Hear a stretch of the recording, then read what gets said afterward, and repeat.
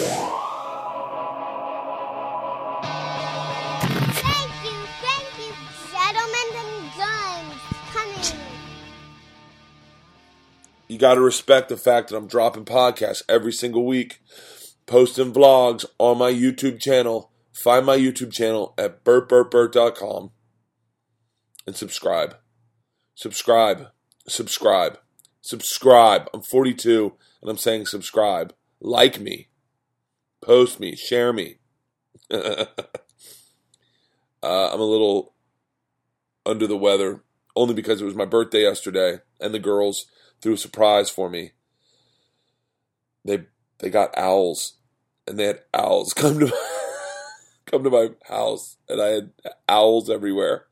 I don't know if the surprise was more for them or me, but we had a live animal show with owls. It was a blast.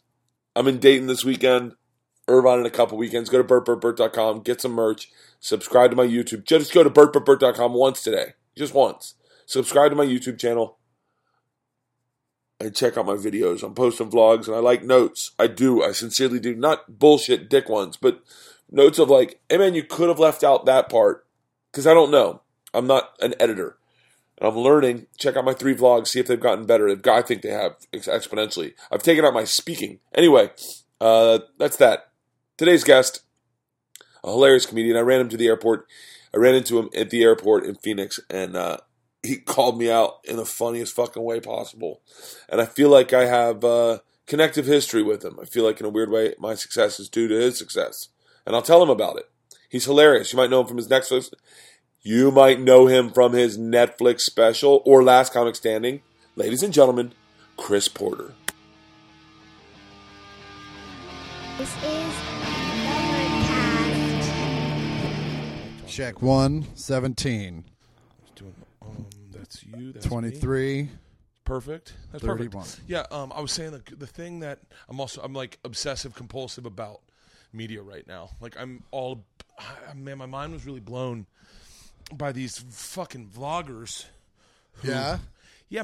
It's like I've been in television production for so long that I thought that was it, and I was like, where's everything going? And then recently I've just gotten attached to these 2 vloggers, Casey Neistat and this guy Ben Brown. Yeah. And they put out some pretty cool, pretty interesting shit. Like, you know how sometimes you get depressed on the road and you'll be like Sunday and you'll be like, and like, this is going to sound really maybe narcissistic or whatever, but like a hurricane's coming through, and you end up like it's about to touch ground Saturday. You go to 2 shows, then you come back at like 2 a.m. You turn on the Weather Channel and you sit there and you're like, God, I hope they're covering the fucking tornado or the hurricane. Oh yeah. That's when the Malaysian flight went down, that's all I watched for 6 weeks.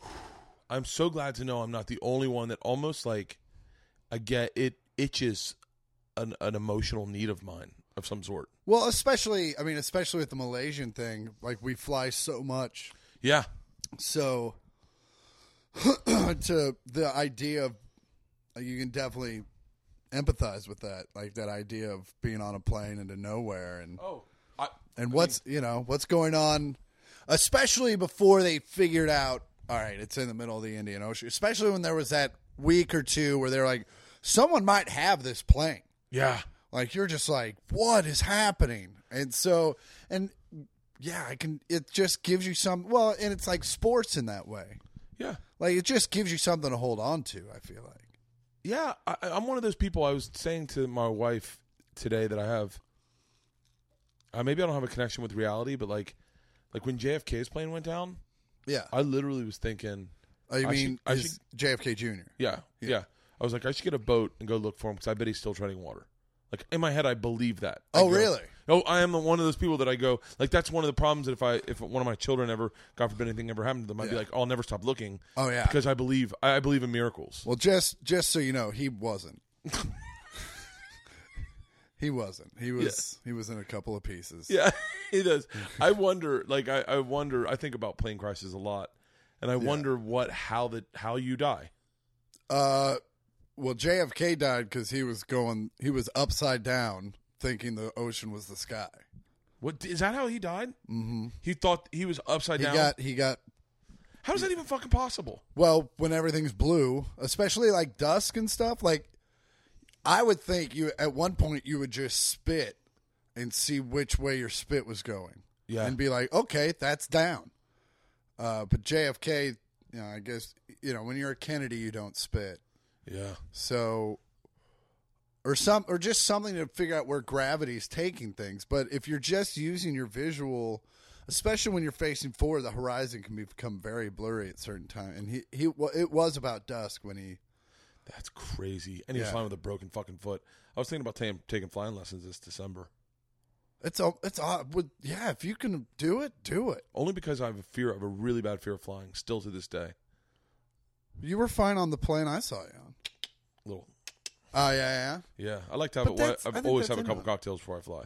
A couple? Yeah. Oh, okay. Not just one? Not just one. Oh, okay. No, one's fucking, what's that? That's pissing on a forest fire. I have a couple. It's so funny. When I saw you, I was like, I wonder if you got high before you flew. I did, yeah. I got high before I do anything, just about. Really? Yeah. When was the first time you smoked pot? I was 19. I was a late starter. Really? Yeah. Do you think that's why you like it? Because you started late and you got to embrace it without terrible fear of, like, breaking your brain at 13? I think that's why I can do it and be productive. Really? Just because, like, and that's what I tell kids, like, that come up to me and, especially with the Netflix thing out, you start to open up to that younger demographic. And so it's like you got kids that come to the shows that they can, and you're just like, they're like, I'd love to get high with you. And you're just like, man, no, don't do it. Like it's like your brain is a house, and till you're 18, you're building the foundation. And you don't want if your foundation's fucked up, you're screwed. I fucked up. I think I fucked up my foundation when I was 14. Like, that's when we started smoking pot. And I definitely had two instances where I thought I was losing my mind. Dude, we're in your man cave that has 2 flat screens. You didn't fuck up at any point. By the way. but I still to this day like smoking any edible is a white knuckle situation because I'm like, this could go one of two ways. Yeah, but I think that's just anybody. I don't think that has to do with age. I think especially edibles affect some people just way more. Yeah, like, I think you have to, like, the edible thing. Like, I do it because I've smoked so much that edibles are like that next move. Like, if you're gonna go see a concert, it's edibles. No, an edible for me is usually I'm on the couch. Really? Yeah, I'll do like a little bit of an edible if I don't think I'm going to smoke for a while. And I'm going to a concert or something. Yeah. Like, I wish I'd done me and John Huck forgot to eat our edibles before we went to Seeger. And then we got in there, and it was the most Nazi regime doing security. Like, they asked us if we were smoking weed, and we actually weren't. Really? I mean, we just looked like guys that were. Fucking loved to go see a Bob Seger show. That was where was that? That was at the Forum, and I was super lucked out. I was doing shows in Detroit, and his trombone player was at them, and we became friends. And he was like, "Yeah, come on out. I got tickets." And I came out and sat there, and it was great. He did like 4 encores, and then at the end of the third one, Huck looks at me. He goes, "He do night moves?" I go, "He didn't do night moves." Here he comes right back out. Shut the fuck One up. more encore. Night moves. Show's over. Oh, it was great. And then I was talking to the trombone player afterwards. I was like, we're backstage. I was like, so, where's Bob? He was like, that dude walks off stage, gets in a town car, gets on his plane, and goes to whatever house is closest. really? Yeah. He's not a stick-around party guy? No, he's not a stick-around party guy. And I've been able to become friends with another guy who's like at that level, and I went to one of his shows, and he came up to me, he goes, towards the end of the last song, go get in the Suburban. And I was like, okay. And so towards the end of the last song, me and his manager got in the Suburban. He came off stage, got in the Suburban, and we drove away. Yeah. Who the fuck's that? Can you say? Yeah, well, I Instagram it, so it's Kid Rock. Yeah. Shut the fuck up. Yeah. Like, and that's another thing, like, this Netflix thing has just... What's the Netflix thing? I did a special, got it on Netflix. It's an hour. Yeah. And it's just like Kid Rock found it, and next thing I know, I'm getting booked on his cruise. You're doing Kid Rock's cruise? I did his cruise, and then because my agent called, I did a Carnival cruise once. Yeah. And I called him from the boat going, never, ever the again am I satellite doing phone. this. Like, not doing this. Just in case I kill myself before I get off this boat, I want you to know it's kind of your fault. And so he called me, and he's like, listen, I know you said no cruises, but it's a Kid Rock cruise. I think it's probably going to be a cooler vibe. And it was way cooler. Dude, I've heard about that. I think I read about that in Rolling Stone magazine. It was. Or in, like, Esquire. Oh, yeah. It was Party Central. It's the Kid Rock revolutionized the cruise. I mean, I guess I'm sure there's a few bands. I know 311 does something like does it. it. Sister Hazel does it. Sister Hazel does it? Remember them? Wait. Yeah. What is it? Is that a barefoot cruise? It's a barefoot cruise for, like, my dad. And, Sister Hazel? Sister Hazel does a cruise. I think Alice Cooper might even do one now. I'd love to do a comedian cruise. It's I don't know just why we don't have so- one. I don't think anyone would go. Really? I mean, maybe if they did like an oddball cruise, it would probably be a really cool vibe. But like, Yeah. Oh, what am I saying? I'd probably never get invited to you it. definitely want some music because it's vacation. Like, no one wants to hear comedy all day, every day. Like, that would turn in the most cynical boat on the planet.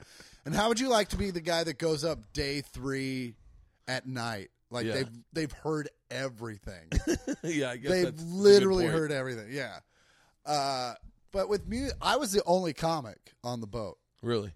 And yeah, I did. And you just work the comedy club? Yeah, I did the inner theater. Like, I did the theater because, like, I was the thing to do that night. And so walked in, and I had to do 2 completely different shows, which was hard, which made me, I basically for 2 days beforehand had to listen to my first 2 records over and over and over again. That's good though, because it makes you, it's like you're working. Yeah, it is like you're working, but it's not all. It's also, it's just like, it's like, oh, that's how that joke used to go. And, Oh yeah.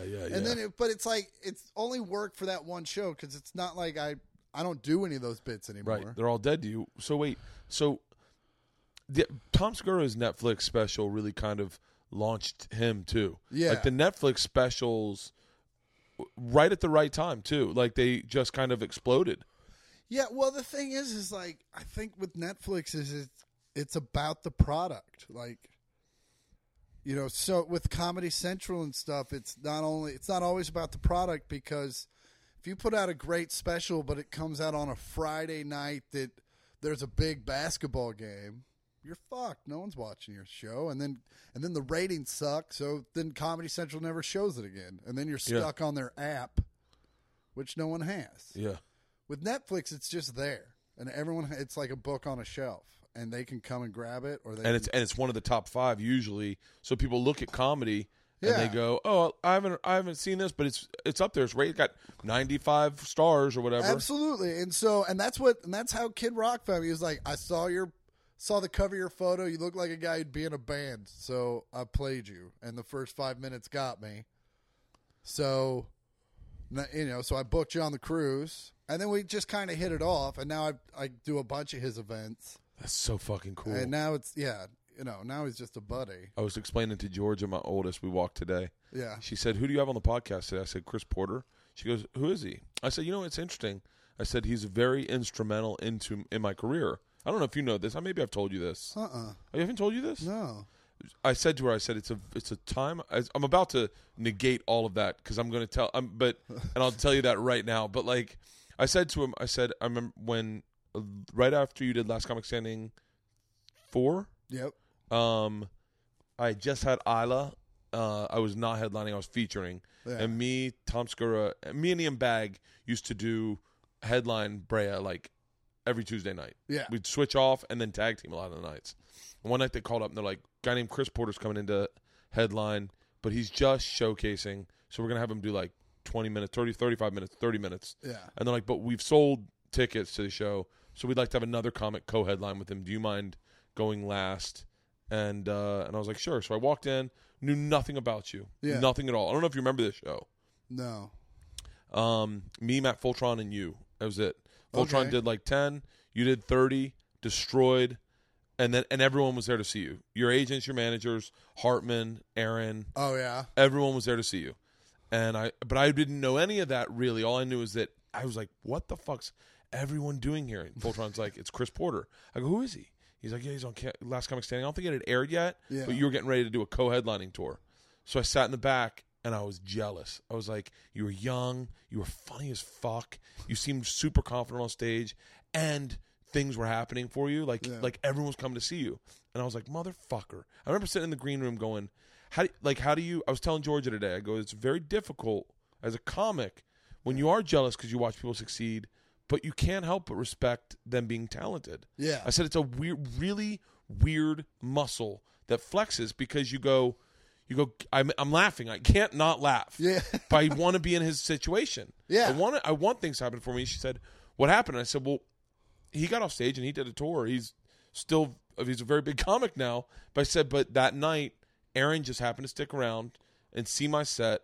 And I said, I didn't get offered the kind of money Chris got, but I said, I got offered 13 dates because of that one show. And so for just kind of shutting your shit down and just going like, I know these are emotions I'm having, but I need to be grateful for the opportunities I'm presented with. Absolutely. And I said, and she said, are you jealous of him now? And I said, no, I'm very proud to call him a friend. Like, I love him. Every time I run into him at a concert, I catch up with him. And I said, I look at him as like a very positive light in my life, because had he not gotten on Last Comic Standing, had he not gotten given those opportunities, I would have never gotten my opportunities in life. I said, I really find like a connection in our careers. And then you tell me that Kid Rock stuff, and I start going, I'm jealous again.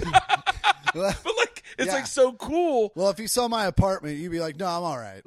No, but it's like, it's so cool when like when you see guys that you respect, that like, then you see people that are like celebrities going, oh, I fucking love their stuff. And you're like, it makes you feel like you're on the right path. I go, I knew good comedy.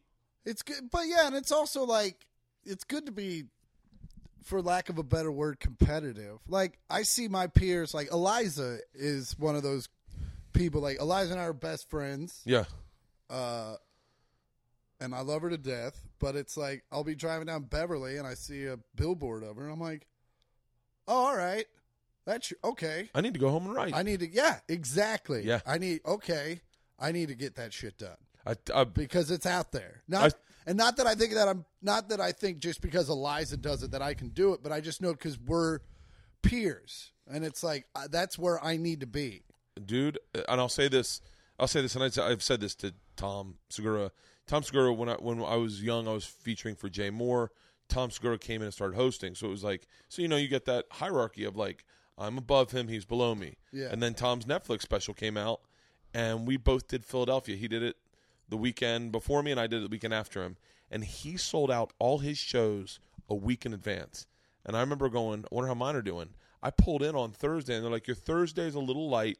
Yeah. Late show Friday and Saturday is sold out. We think the other ones will sell. And I started going, but it's like you said, I don't, by no means, I love Tom Segura. I don't begrudge him anything but success. I want him to have success. But I start going, that next week I had to do Baltimore, and I was like, Bert, you need to get on your fucking game. Absolutely. You've been slacking. You need to fucking work on this next hour special I'm doing. I'm like, I need to work on it. I need to make sure it's fantastic, because let me tell you something. Everyone else has been inspired by other people. And like you said with Eliza, and you're like, I need to fucking get on my game. I need to do the best I can. On that same token, there are definitely people out there that when they get success, you're like, what the fuck?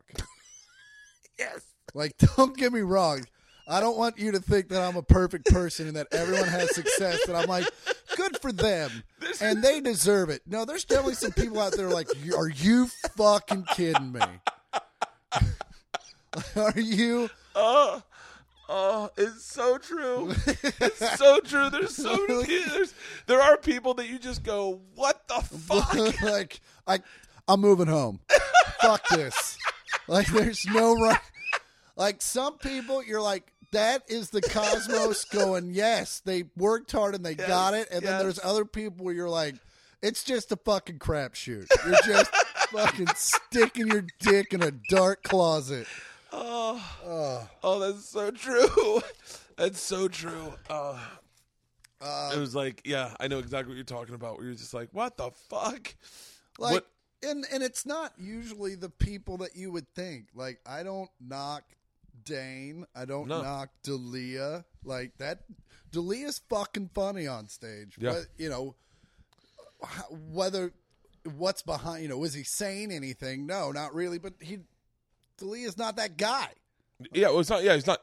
Look, I'm not that guy either. I'm not going to be fucking Louis. I'm not going to be. I'm not going to deconstruct our society and then be able to recite it to you in 2 minutes on Conan. Absolutely. I'm not Bill. I can't do what Bill does either. Yeah, I love what they do, but I can't do it. I do what I do. I tell fucking stories. Yeah. And I maybe tell some dick jokes and some pussy jokes. Yeah. And then a bunch of jokes about my kids, and I'm done.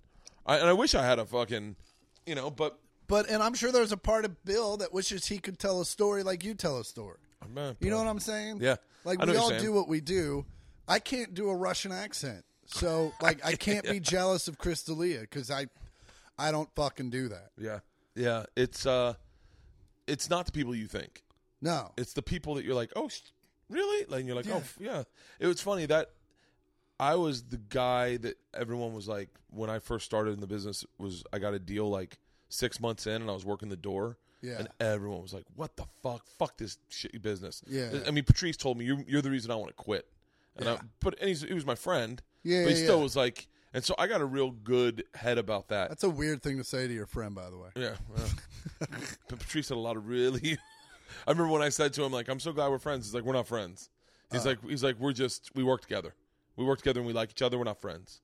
And I was like, okay. And he was like, don't get your feelings hurt. Just saying, like, are you going to pick me up at the airport? And in my head, I was like, no. And he was like, well, then we're not friends.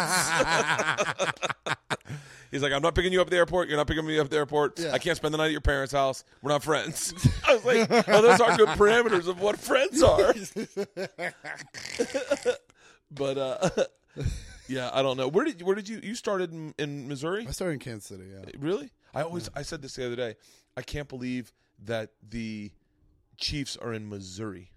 Yeah. Like I never, when I hear Kansas City, I always think of Kansas City, Kansas. Although I know that that's the shitty one. That is the shitty one. Yeah, and it sucks to say, because when people say, are you from Kansas City, Kansas, or Kansas City, Missouri? You're like, I'm always like, well, I'm from the Kansas side, but I didn't live in KCK. Because KCK proper is a shithole. Really? But there are the rich suburbs of Kansas City metro are on the Kansas side. Not that I grew up in them, but people tend to live on the Kansas side and then work on the Missouri side. Really? All the shit to do's on the, not that there aren't great areas of Missouri, of the Missouri side, but it just, Mission Hills, which is like the elite of the elite, and then Johnson County is the Orange County of Kansas City, basically. Did you start doing stand up at Sanford & Sons? At Stanford & Sons in Westport when I went to Stanford & Sons, it was the original location that was old school, low ceilings, not deep. It was the most rock and roll comedy club of its day, I felt like. Really? They, of course, got, the men that run that club are inexplicable in their entire lives and how they lead it. So really? They got into a fight with the landlord, and the landlord's like, I can rent this out as office space. And they're like, the fuck you can. And he did. And it was so weird. I went to their radio station offices, and we were at that radio station like a decade later, me and my dad doing press. And I'm walking through it, and I felt a weird vibe. I was like, this is weird. And then we turned, and I recognized the stairwell. And I was like, that is the old comedy club, and this is where I used to get high all the time. Shut and up. And my dad's like, he's like, you're right, this is it. And and I even walked back. I was like, oh, shit. Wait, who started with you? Is anyone that I know? Justin Leon, Tim Gaither. I know Tim Gaither. Emery was like he ran the open mic, and he really was, he manifested this great environment where people would show up literally hours before the open mic, and we'd write, and we'd go over bits in front of everybody, almost like a dress rehearsal, and people would throw lines at you and stuff, like everyone at the open mic. Really? And then afterwards, they would have a pro in the back or a guy that was just working the road. Yeah. And he would take notes on everybody. And the amateurs, you could take what he said and tell him to go fuck himself, but it was just like, hey, man, this is what I saw from your thing. Motherfucker, So it was like this really great environment. And then Emery left and he handed it off to me, and I was too young to deal with. I didn't realize what it took to like run a room, and I think that's why I'll never do it. Like, I've never booked a show out here. I'm horrible at that. And it's just like, because people are children in situations like that. It's not even about comics. It's just people in general are children in that situation. So then I handed it off to another guy. But yeah, that's how the open mic was in Kansas City for years. Was very like, come in, let's get it done. Let's make this show funny. And for a while there, we actually got quite a draw. But then, like anything, it fades away. But. And then you started doing the road right away, right? Yeah, well, it was. I mean, that you had to in Kansas City. It's not like there were multiple clubs, so you would do the club, and then, luckily geographically, Kansas City's literally center. So, Omaha, Oak City, Wichita. There was 7 or 8 city towns that you could go hit up and that had comedy in them. So you and your boys you'd put 4 of you in a van and you'd drive up there, and one of you'd stay sober enough to drive home. Shut the fuck up. You were the guys. Your generation was the group of people that had passion for comedy but didn't feel the need to move to New York. Started comedy and did the road. There's like I just remember Tommy Johnigan is probably your age, and him saying how many funny guys were on the road. And I'd lived in New York and L.A., and I assumed you were only funny if you lived in New York and L.A. Yeah. And then all of a sudden, a bunch of you guys showed up, were like into L.A., but like seasoned. Like hard, like 20 minutes for you was destructive. Yeah. Well, I mean, that was because, thank you, by the way. I remember sitting and watching you with Matt Fultron thinking, they asked me to come in and co-headline. I don't know if I can follow this. The road is a weird thing. Like, it's a great place to learn and to hone your craft, but it's also, you get in, it's a one-man submarine, and you can get lost in deep water for years. Like, oh my gosh, what a brilliant analogy. And there's so many comics that are, there were so many comics that I featured for and that are now featuring for me. Really? And it's not, it's just they were never going to be that comic. They were never going to be the TV comic. Their stuff was too pedestrian, but they could crush a funny bone. But could not follow any of us because we were coming from somewhere unique and stuff like that. But well, you didn't show up. You didn't show up with. You showed up in L.A. with not with road chops, but L.A. material, like a voice, and perspective. And it was because, like, I kept my eyes open enough to see the pitfalls. Like, you could see the guys that made a shit ton of money towards the end of the 80s. Yeah. And rode out the 90s, and like, it was over. Like, this is all they did. They, some of those guys didn't have a place to live. Like, they were just on the road. They lived in comedy condos. And, like, you just, even at 19, that did not look fun. Yeah. Wait, how old were you when you started? I was 19 when I started. And,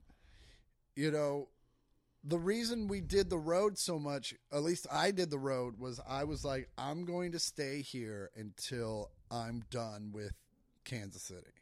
Because I saw so many people get 7 minutes, crush an open mic, move to L.A., and be back in 4 months with no money.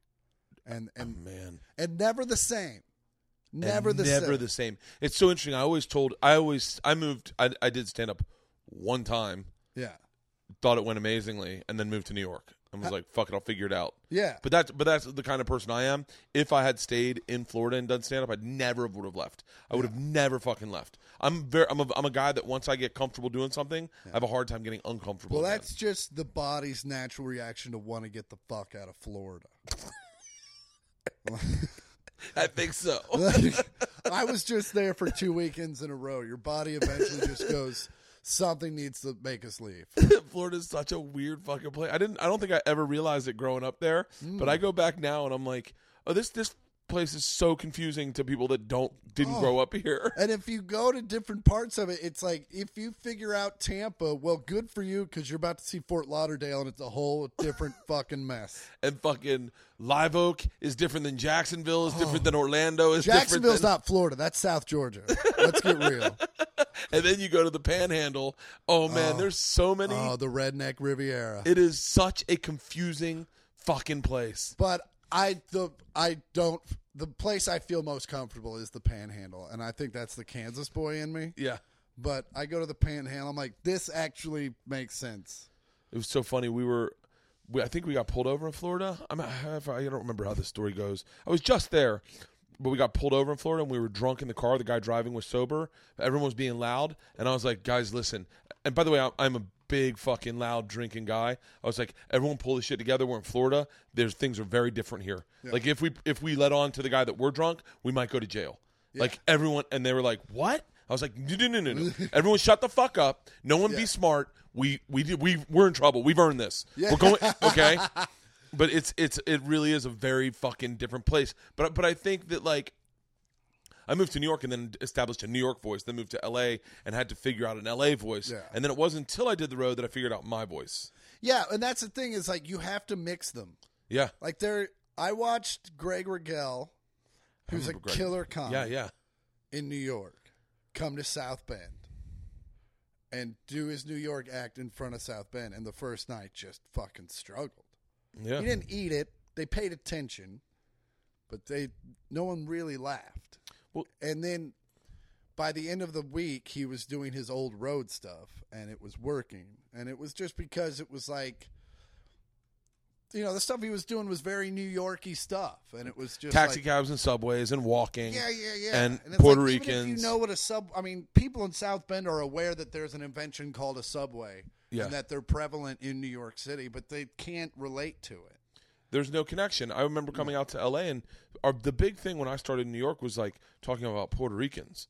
I remember. Can I just stop and say one of my favorite moments of our relationship was we were at the Improv and you came up and you're like, "What are you writing about lately?" And I was like, "I'm writing. I think I'm doing a bit about bras at this point." He goes, then you said, "Man, I just can't stop writing about black people."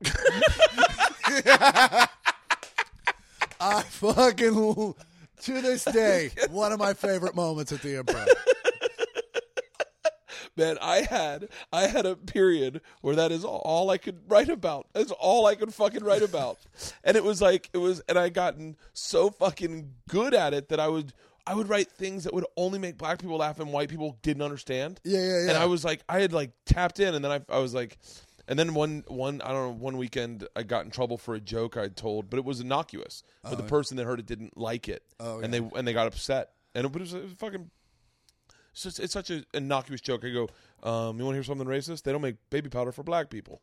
Like, how offensive is that? When a white guy puts on baby powder, it just blends in. When a black guy gets a rash, he's got to ghost ride the whip. And just the whole phrase "ghost ride the whip" upset a woman who came out and fucking complained. And was she black? Yeah, she was black. And by the way, there's nothing racist about that joke. And no. The truth is, I ended up telling it to Warren Sapp, and he was like, "Yeah, we don't have a problem with baby powder because we don't sweat like you motherfuckers." He's like, "Every time I got to hug a white guy, I feel like I'm hugging a dolphin." But I remember coming to LA and being like, I don't know what to talk about out here. Yeah. And then I was like, I got to write jokes. And I have to write jokes. In New York, you just get up on stage, and there was in the clubs you work downtown in the Village, there were always so many Puerto Rican people that you could just talk about. Rich Voss was fucking amazing. Yeah, he's like, you want to know the difference between a Puerto Rican and Dominican? Socks. Like fucking Voss was like he was so good at it. Yeah, and Norton and Bobby Kelly and fucking Geraldo, they just had so much. They just go on stage and just make it up. And I remember I had to host for Drew Carey, and I was like, I didn't have any jokes. Yeah. Like, no, like, set up, like, hi, my name's Bert. Yeah. Boy, Uber, huh? But Subways, you're right. Like, Greg Rigel, I had a ton of Subway jokes. Yeah. And they knew what a Subway was, but they weren't like, it wasn't like on the tip of their tongue the way it was to New Yorkers. Yeah, because you have to have, I mean, that's what makes people laugh is like when they look like it's so true. Yeah, like, that's where you get the big laughs. Like is when they relate. And it's like, yeah, maybe I was on a subway once 3 years ago, the last time I was in New York City, but it's not a thing. And you tell a joke, I'm like, yeah, oh, okay. Yeah.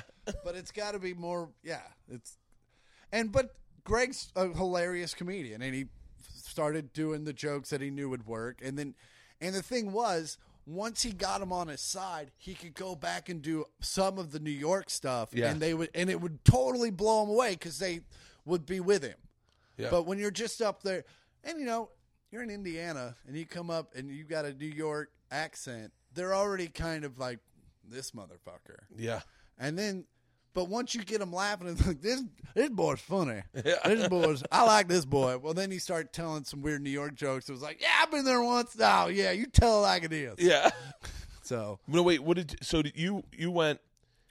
did you go featuring to Funny Bones, to Last Comic Standing, to then touring Funny Bones?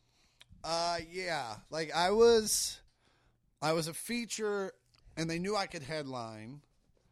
So I ended up working with a lot of, like, I used to open for John Witherspoon, Tommy Davidson, and Ari Spears pretty much all the time. Really? Because all the white comics brought, and I opened for Earthquake once, but that we've been friends. Oh, I still owe him a phone call. Shit. But yeah, I opened for a lot of black comics that wanted white openers. Earthquake's got, by the way, I'll tell you this very quickly. Earthquake's got a connection in my history as well, a very strong one, because we did a showcase for ICM. Earthquake was with ICM, and he went second in the showcase, and none of the white comics would follow him. None of them wanted to follow him. Yeah. And I remember I had a joke. I only had one joke. That I had an opening joke. My name's Bert. Hot, sexy name. What do you do? Porn. It's the last thing you want to hear during sex. Bert. Yeah. And then I remember if I could do that joke, if I had a black person in the room, I would say, "Call me that person's name." So Earthquake goes up and destroys. Everyone's scrambling. No one wants to go on after him. And I knew that if I told my joke and said, "Call me Earthquake," the fucking room would explode. So I go, I'll go after him. And I destroyed. I ended up getting a deal out of that showcase. Nice. Because I followed Earthquake. And to this day, I still think, every time I think him, I think fondly of, like, that guy. It's his success that got me successful. So wait, so you opened for Earthquake? I opened for Earthquake in, like, I think at Wiley's. Yeah, it was like one of the. You just opened with black comics because you were crossover funny. I was funny, and I wasn't afraid of black audiences. Yeah, like I remember the Earthquake shows being super funny because the host was marginal, and then. So I would just go up and, like, make fun of him a couple of times, and they would love me. And I remember one time this dude showed up in, like, Saturday night dude showed up, like, ready for church, like, 3-piece suit, whatever. Yeah. And it was loud. And it was right during the Pimp My Ride thing. And I'm like, give it up for John, everybody. You'll see him next week on Pimp My Suit. PlayStation's in the pants.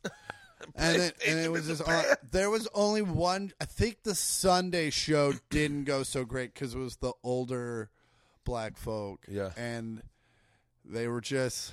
And I was back then. I was super goofy. Yeah, like I wasn't as, for lack of a better word, angry as I am on stage now. So, like, they didn't really dig the goofy white kid as much. But most of the shows went really well. So and so then you go. So I did that, and then. So, and then I would headline, like, the Wednesday and the Sunday. Yeah, I did that. Yeah, and, 14 people would show up, and it would be all right. It'd be great. You get, like, a Kevin Pollak weekend or a Louis C.K. weekend who only want to do Friday, Saturday. And you could make $1,000 instead of $700. Yeah. Or something. So it was like, okay, I'm making some better money. And so that was a lot. And then, once I got Last Comic, that solidified me as a headliner for, I don't think you're ever, until you get to Seinfeldian status, I don't think you're ever solidified. Because 2 years of you not doing shit, and you're featuring again. Yeah. So I learned that real quick. I mean, I never went back to feature, but after Last Comic, you're young and you're stupid. You're like, I'm set. Yeah. Last Comic Standing, I did a Comedy Central Presents. I'm easy. Like, I'm going to work for the rest of my life. And then you don't. Really? Well, yeah. Well, there had to be a little bit of cuntiness, and I only say this because I remember there was one club that I worked at in Sacramento, Laughs Unlimited. Yeah. Where they knew me as a feature. Yeah. And they would never see me as anything other than a feature. Yeah. Even when I headlined, they'd say stuff to me like, they'd say stuff they'd never say to a headliner. Yeah. And they just say really shitty things. Not the owner, oddly enough, but like one of the managers just hey, don't mention the wait staff. That headliners don't do that. Like she knew what it was be to Oh, yeah. And I was like, wait, what are you talking about? Because that's exactly what a headliner does. Yeah. You have to give them props or credit. So, yeah, it was there. Yeah, there was always the clubs that were just like, hey, look, you're doing pretty good now.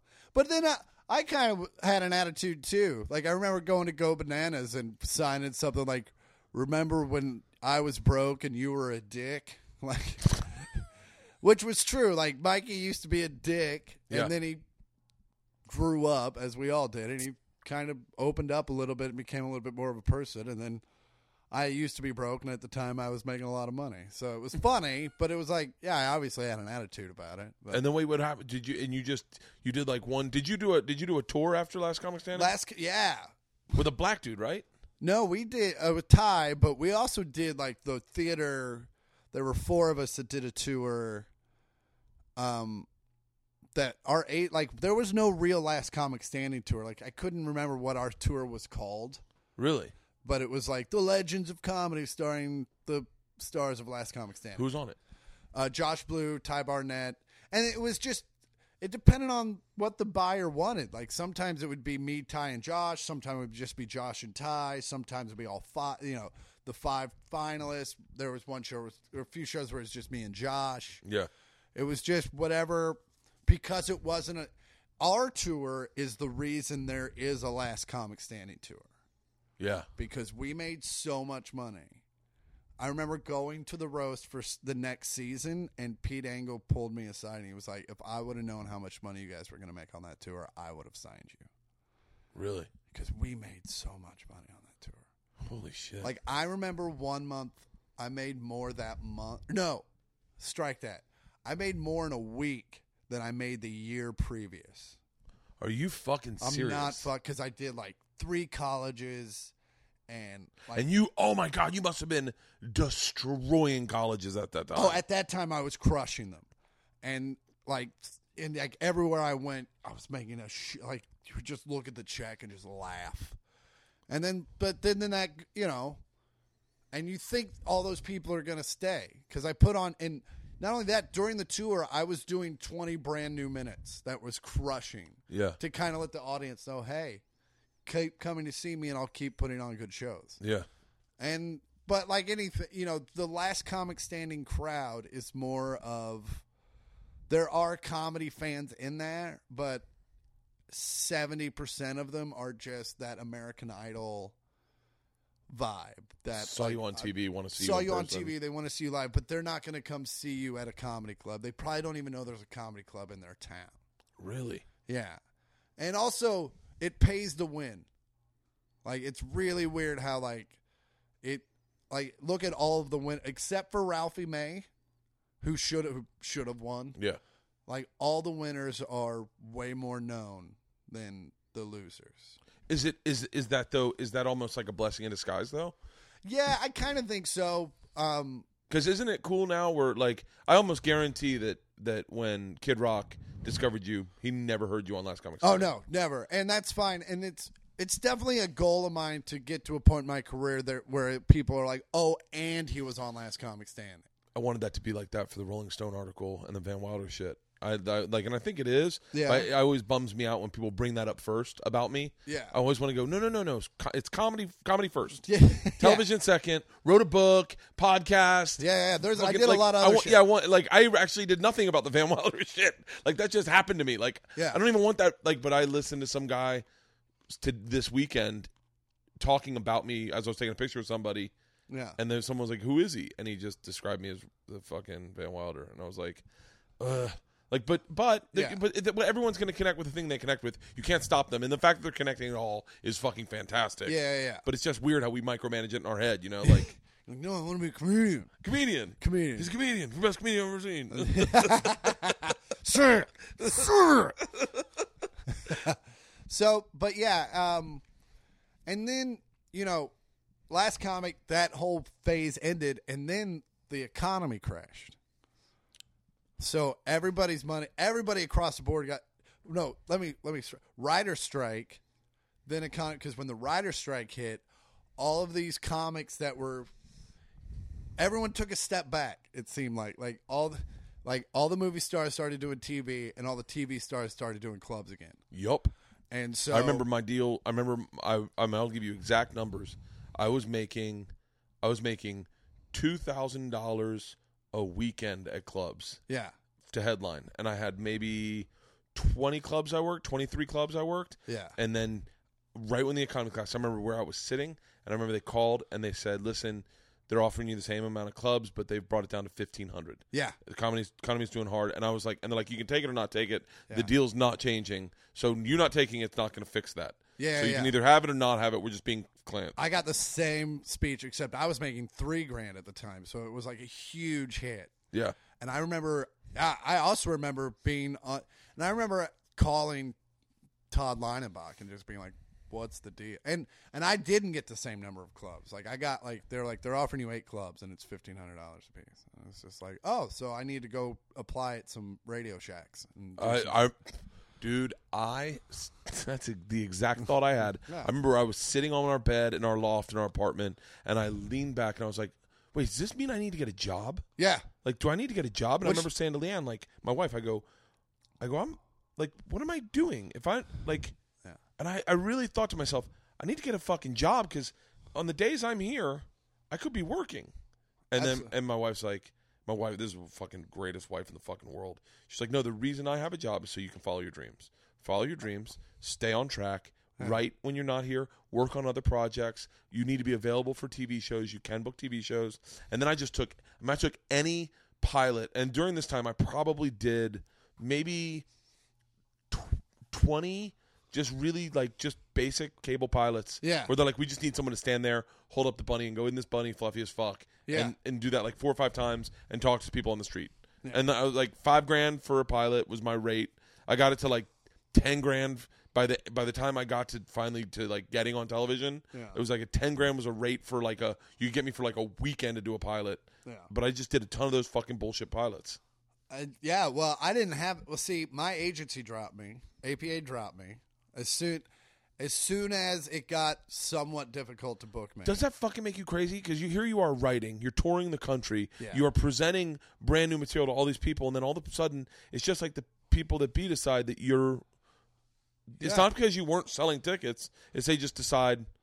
Yeah, no. Well, the thing was, my agent at the time was all theaters, and didn't know anything, and didn't do clubs. Yeah. So instead of passing me off to someone, they just dropped me. And so then my manager, and then I was signed with a heavy manager, and then I ended up. No one told me. His assistant got promoted, and now I was his assistant's client. No one asked me. Oh. Until I had that happen. I was like, "Hey, I need to talk to Dave about this," and he was like, "Well, why do you need to talk to Dave for?" I'm like, "Because he's my manager." He's like, "No, I'm your manager now," and I'm like, "Oh, no one fucking asked me about this shit." And not only that, something that there should be a word for that because that happens in this business. It's called so bamboozled. And I'm like, and he was a friend at this point, so I'm like, yeah, but he wasn't good. Yeah, like he wasn't. Like I was at a Montreal Comedy Fest showcase, and I was drunk, and I'd done well, and I was doing this thing all the time where, because so many people would tap me on the shoulder, and I would do this thing where I would turn around and go, "I don't like to be touched," and then I'd turn back around and then be like, "Just fucking with you," right? Yeah. Well, when I turned around, this guy was gone, and I didn't even see who it was. And I was like, "Oh, fuck. Oh, well."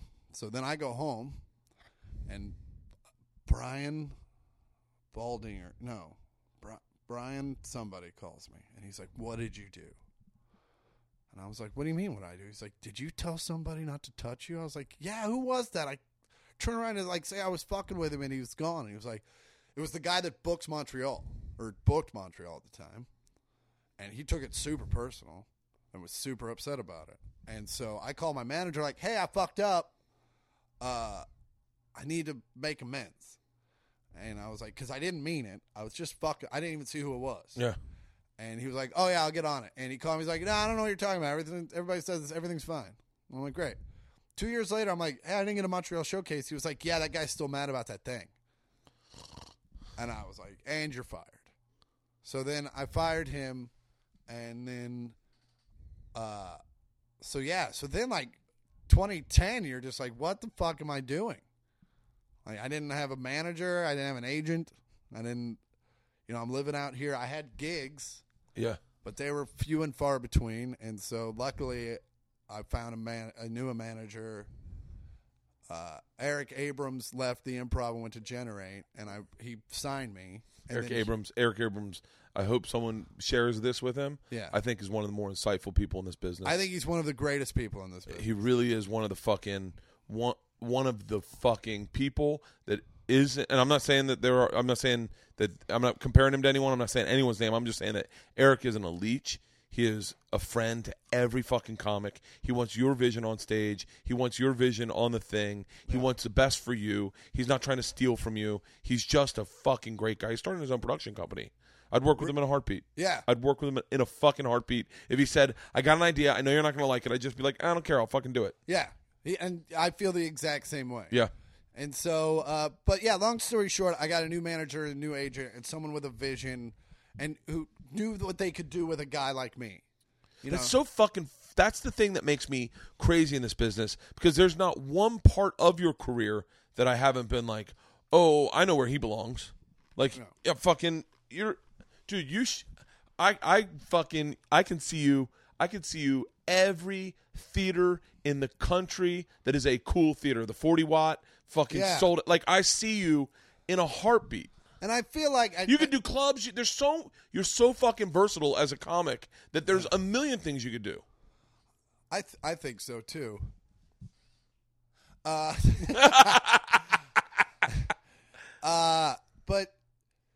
yeah, but it was just about finding a guy that was like, "All right, we need to get you a special. We need to get we need to get your voice out there. People need to remember who Chris Porter is and all that stuff." So, because when the Comedy Central Presents came out, I thought that was going to be another Last Comic Standing. Like, Last Comic Standing first came out, like literally the next day, I got phone calls like, "Your life's changing, and you're about to make 10 times."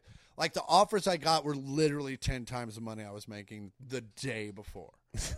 And you were just like, "Fuck, this is awesome." So when I did Comedy Central Presents, I was like, next day, I'm just like, that thing is going to be on fire. Let's charge this up the night before.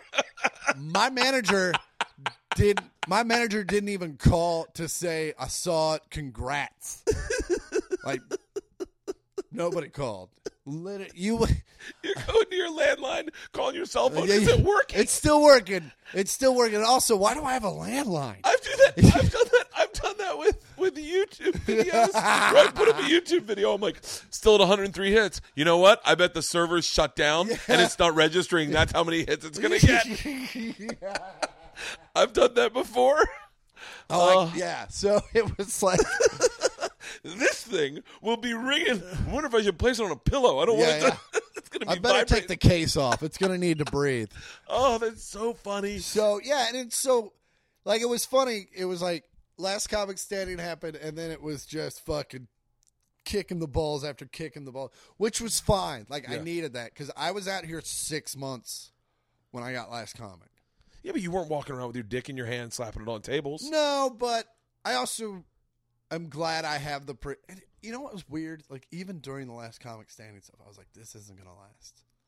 Yeah. Like, even I remember being in the back of a theater with Reggie Watts, who we were doing a college theater, going, there's going to be some dark times ahead.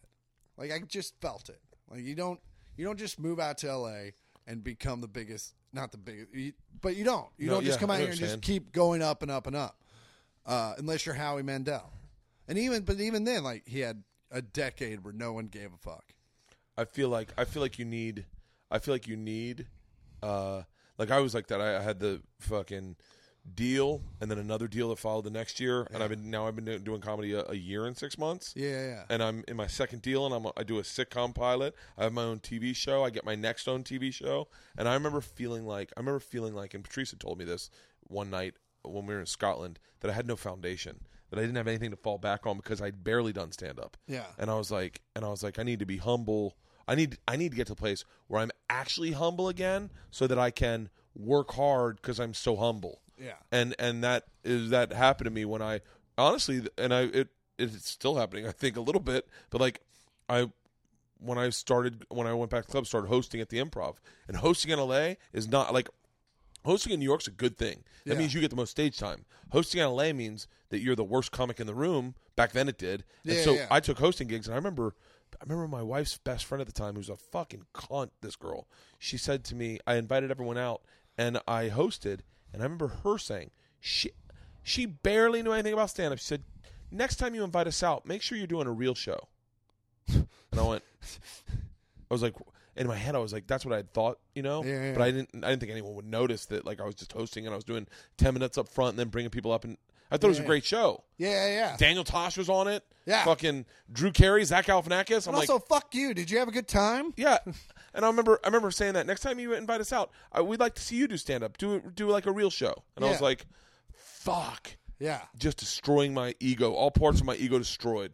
And then even those headlining years where they'd bring your money back, and I had 2 kids, I couldn't say no. Yeah. And I wasn't making any fucking money. Yeah. I mean, you pay managers and agents and taxes and flights and spend money, and that's selling merchandise wasn't cool then. Yeah. And just being like, fuck. And then I still feel like that though. Now it's like, when what's the thing that switches it and does it last forever? Yeah. Nothing. The only thing I think lasts forever are movies and sitcoms, and the reason I think that is Pauly Shore still sells tickets, and that guy hasn't done shit since '92. Yeah, is he writing? I mean, writing like in what facet? Like comedy? Like he goes up and tells stories, and this is the thing.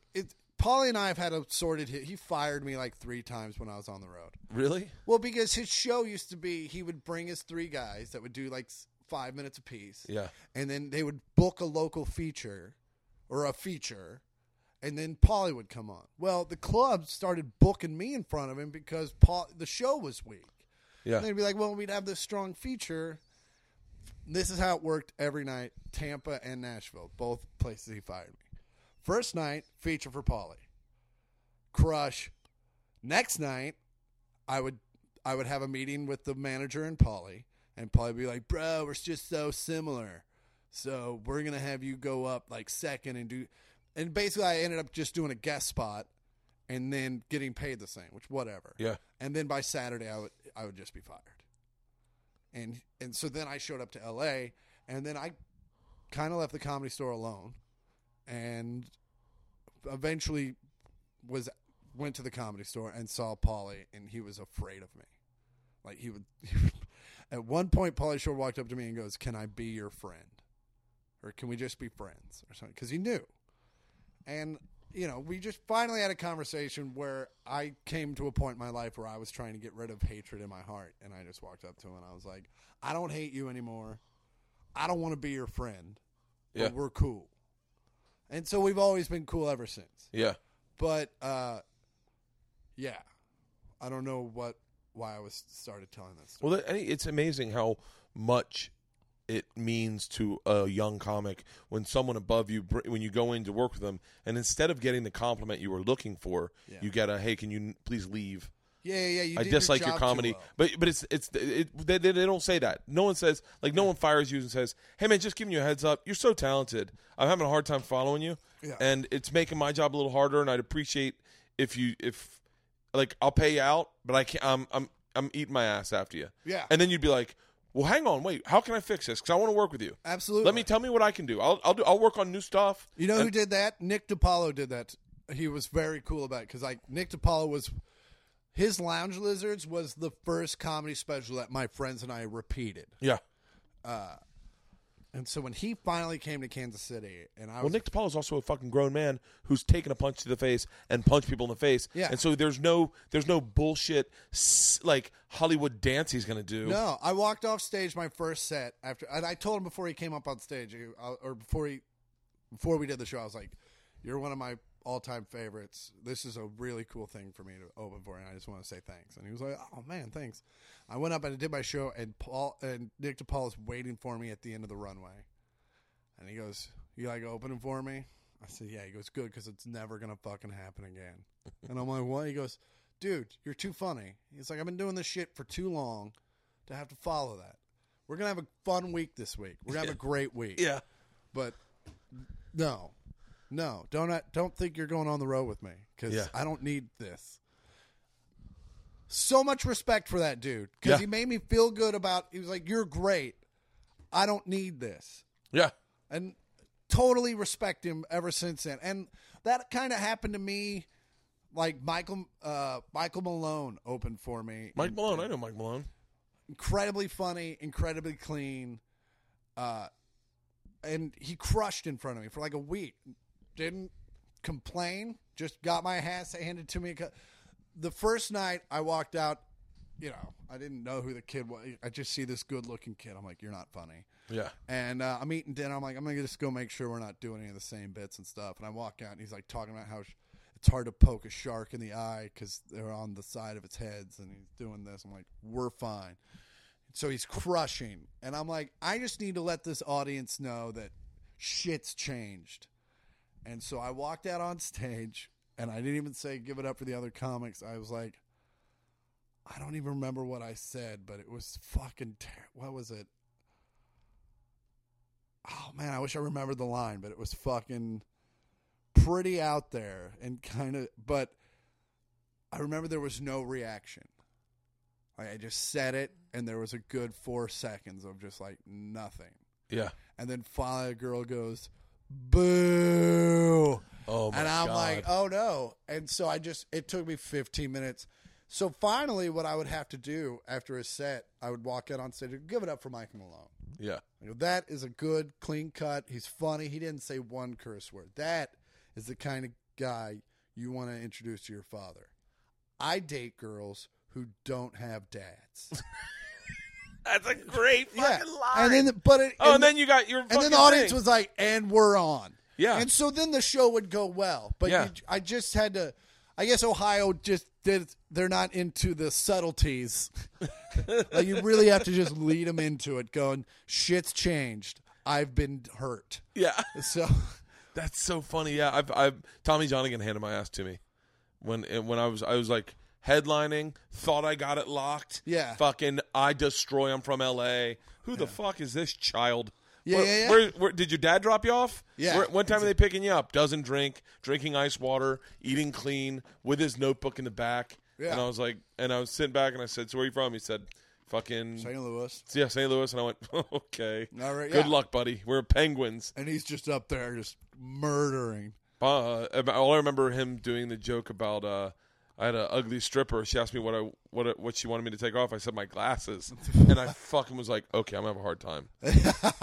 And I literally went up, and they used to put a couch for exclusive seating right in the front row, okay. So you could sit on the couch in the front row. And one of those people fell asleep during my show, and I was like, I watched her go from like Glove and Tommy to just, and I was like, "Motherfucker." Yeah. And I remember saying, and then there's a way you can handle that. You can either go, "Hey, Tommy, you're fired. You're a dick. You're an asshole. I don't like you. How dare you? How dare you? Get the fuck, beat it. Oh, yeah. Asshole." Or you can be like, what I did was like, "Dude, you're funny as fucking shit." And I was like, what am I doing wrong? Yeah. And Tommy and I just sat and hung out. He didn't drink at the time, and we just talked comedy, talked about what we liked. Yeah. And I was like, and still a friend of mine to this day. Yeah, well, he's one of the better dudes in comedy. He is one of the better dudes and one of the funnier dudes in comedy too. Well, even this last week in Tampa, Mike Paramore is featured, and he's featured for me before. He keeps getting better and better, and there were a few shows last time where I was like, well, fuck, I was going to phone this one in. Yeah. But now I got to You need work. that, though. You need the people in front of you that really step up their game. Not all the time. Because, look, there's a lot of late show Saturdays where I'm like, "Hey, can you please take some off the fastball just so I can fucking..." Well, and it's also about, like, I don't care if you're super funny. and that's what's great about Mike is that he's a big black dude. Yeah. But he doesn't do like the normal stereotypical black guy stuff. Yeah. So it's like when I come up on stage, it's obviously a completely different point of view. Yeah. I approach comedy a different way. But then it's like I just don't. The only time where I'm like, why did this kid book? They booked this kid with me is like when we're so similar. Yeah. When it obviously he's seen a few of my specials. Or you know what? Okay, here's what I hate. This is what I can't stand is when they book someone who has the competition in their head and is going to try to outsell me in merch, outposition themselves where the merch booth is. Oh yeah. Well, that's when show I pull my dick out. I'm like, yeah. hey, I'm the headliner, so this is how we're gonna do 2 separate tables. Yeah. And I'm gonna be first. Yeah. I'm gonna be the first person they see when they come out because it's my show. You can be over there. Yeah, I haven't had that happen in a long time. I think because I don't know why it hasn't happened in a long time. I haven't really, but there was a period where you'd go in and you'd work with a guy and he had 3 shirts, 5 CDs, 2 DVDs, some buttons and stickers, and he'd definitely been on the road a while. Are you the Grateful Dead? Yeah. Like what is wrong? Yeah, and that's the other thing is like, yeah, just don't. I forgot what I was going to say. You clued me in on something. Not just the merch, but it's all. Oh, ask me. Yeah. Ask me if you can sell. I'm always going to say yes. Yep. But when you don't ask me, it fucking pisses me off. When you just assume when I come off stage and it's just there, and the host, and this is what I've had this happen. The host is like, keep it going for your headliner, and how about Chris McBuckets? Chris McBuckets was your feature act. He's going to be selling merchandise out there. Yeah, Make sure to stop by and get one of his shirts. He's got 3 DVDs, 2 CDs. Yeah. Make sure to see Chris McBuckets. And thank you guys for coming out. It's like, no. I didn't just pitch my shit and then you pitch the host shit or the feature shit. Yeah. That used to drive me nuts. I haven't had it in a while, but I don't know. I mean, I guess I don't know. Maybe I've gotten a little disconnected with merch. Like like I've just been disconnected entirely in stand up. Like I feel like I do the show, I sell the merch, and I don't even notice these days if anyone's selling merch also. Yeah. Yeah, the only time I notice it is when it's like you said, it's like I've got 18 different things. Oh yeah, like if it stands out, and I think those guys are getting weeded out of the business in a weird way, or at least they're not getting put with me. Oh well, yeah, and those are the guys that end up doing the B rooms and the C rooms, and those are the guys the guy that's headlining now. Like I don't even know who the young headliners are right now, but the guy who's headlining now, they get put with that guy. Yeah, like it's those things where it's like these almost like a Predator thing where these mediocre middle acts that used to headline get really fucking pissy. Is there mold in that bowl? Is that mold right there, or are those rocks? Where is that? Right here, right there. Is that mold? It might be dust. It's okay. Not, anyway, sorry. I'm like a barracuda. Anyway, but those are the guys. A Predator. They're like, ooh, put me with Johnny Davidson, the new kid that no one's heard of. Put me with him. What I'll do is I'll blow him away Thursday, and then you'll have me headline on the weekend. Yeah. That guy's got to deal with a fucking nightmare all weekend. Absolutely. And by the way, they're not going to switch you. P.S. I've only been I got switched once, and it was I was featuring, and it was one of Greg Hahn's first headlining spots, and he hadn't really figured out the character yet. Yeah. Greg Hahn now can go into any room and destroy, but this was 10 years ago. Yeah. And he came up, and it was Deja Vu in Columbia, which is a weird fucking room. Yeah. Like, I don't think I would still get booked at Deja Vu if I hadn't started there. Like, with the comedy that I currently do. Yeah. So Greg gets up there, and he does this thing, and they just weren't buying into it. And the next day, like, I walk in, and Greg won't even really talk to me, and the manager's like, "Can I talk to you for a second?" And we got switched, and it took a long time. Now Greg and I are good friends and stuff, but to see Greg now is just I said like a fucking idiot. I didn't even know what I did. It's like one of those things where you fuck up. Yeah. Where it's like where I saw him in Louisville. I was in Louisville and I saw him sitting at a table at my show. And I went, what the fuck's Greg Hahn doing at my show? Yeah. I walk over and go, hey, Greg. And he goes, hey, man. I said, what are you doing? He goes, I was passing through girlfriend or girl thought we'd come and see your show, and I said, dude, you got to do a guest set. And he's like, nah, I'm okay. I said, no, come on, do a guest set. And he's like, I don't think I'm good. And I said, dude, please just do like 5 minutes. And he's like, all right. And so I tell the feature act, I go, hey, you're not going to be able to follow him. So why don't you go put him in between me and you?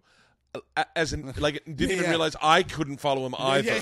Like he goes up, he does 10 minutes, murders, and literally, I get on stage and I'm like, wait, how do I follow that energy? Like, I literally am like, oh, I've been following feature acts. I haven't followed a headliner in a long time. And he's like, and now they're on his page, and I'm like, ooh, how do I get him back? Fucking drinks the beer on the side of his cheek.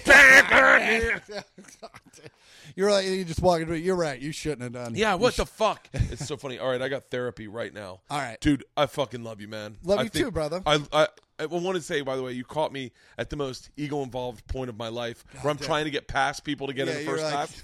And this is yesterday at the airport, and just in perfect comedic cadence, fucking Chris is in behind, and he goes, Bert, we get it. You're in first class. Just get on the fucking plane. It was the fucking best. Oh. Thank you, Chris. Hey, promote something. What do you have to promote? My Netflix special, Ugly and Angry. Hang on one second. Do it. This is for my vlog. Okay. My Netflix special, Ugly and Angry. Yeah. And then I will be at La Jolla Comedy Store the 13th and 14th of November, and Ontario, California, the weekend of Thanksgiving. Fuck yes, man. I appreciate you doing this. Oh, thanks for having me, brother. I'm just fucking, I literally, and I've told you this because I feel like this is true with guys like myself, you, and Earthquake. Yeah. Just continued success, because I feel like someday, like, it just that's how the universe should work. Yeah. I fucking love you, man. Thank you. Love you too, man.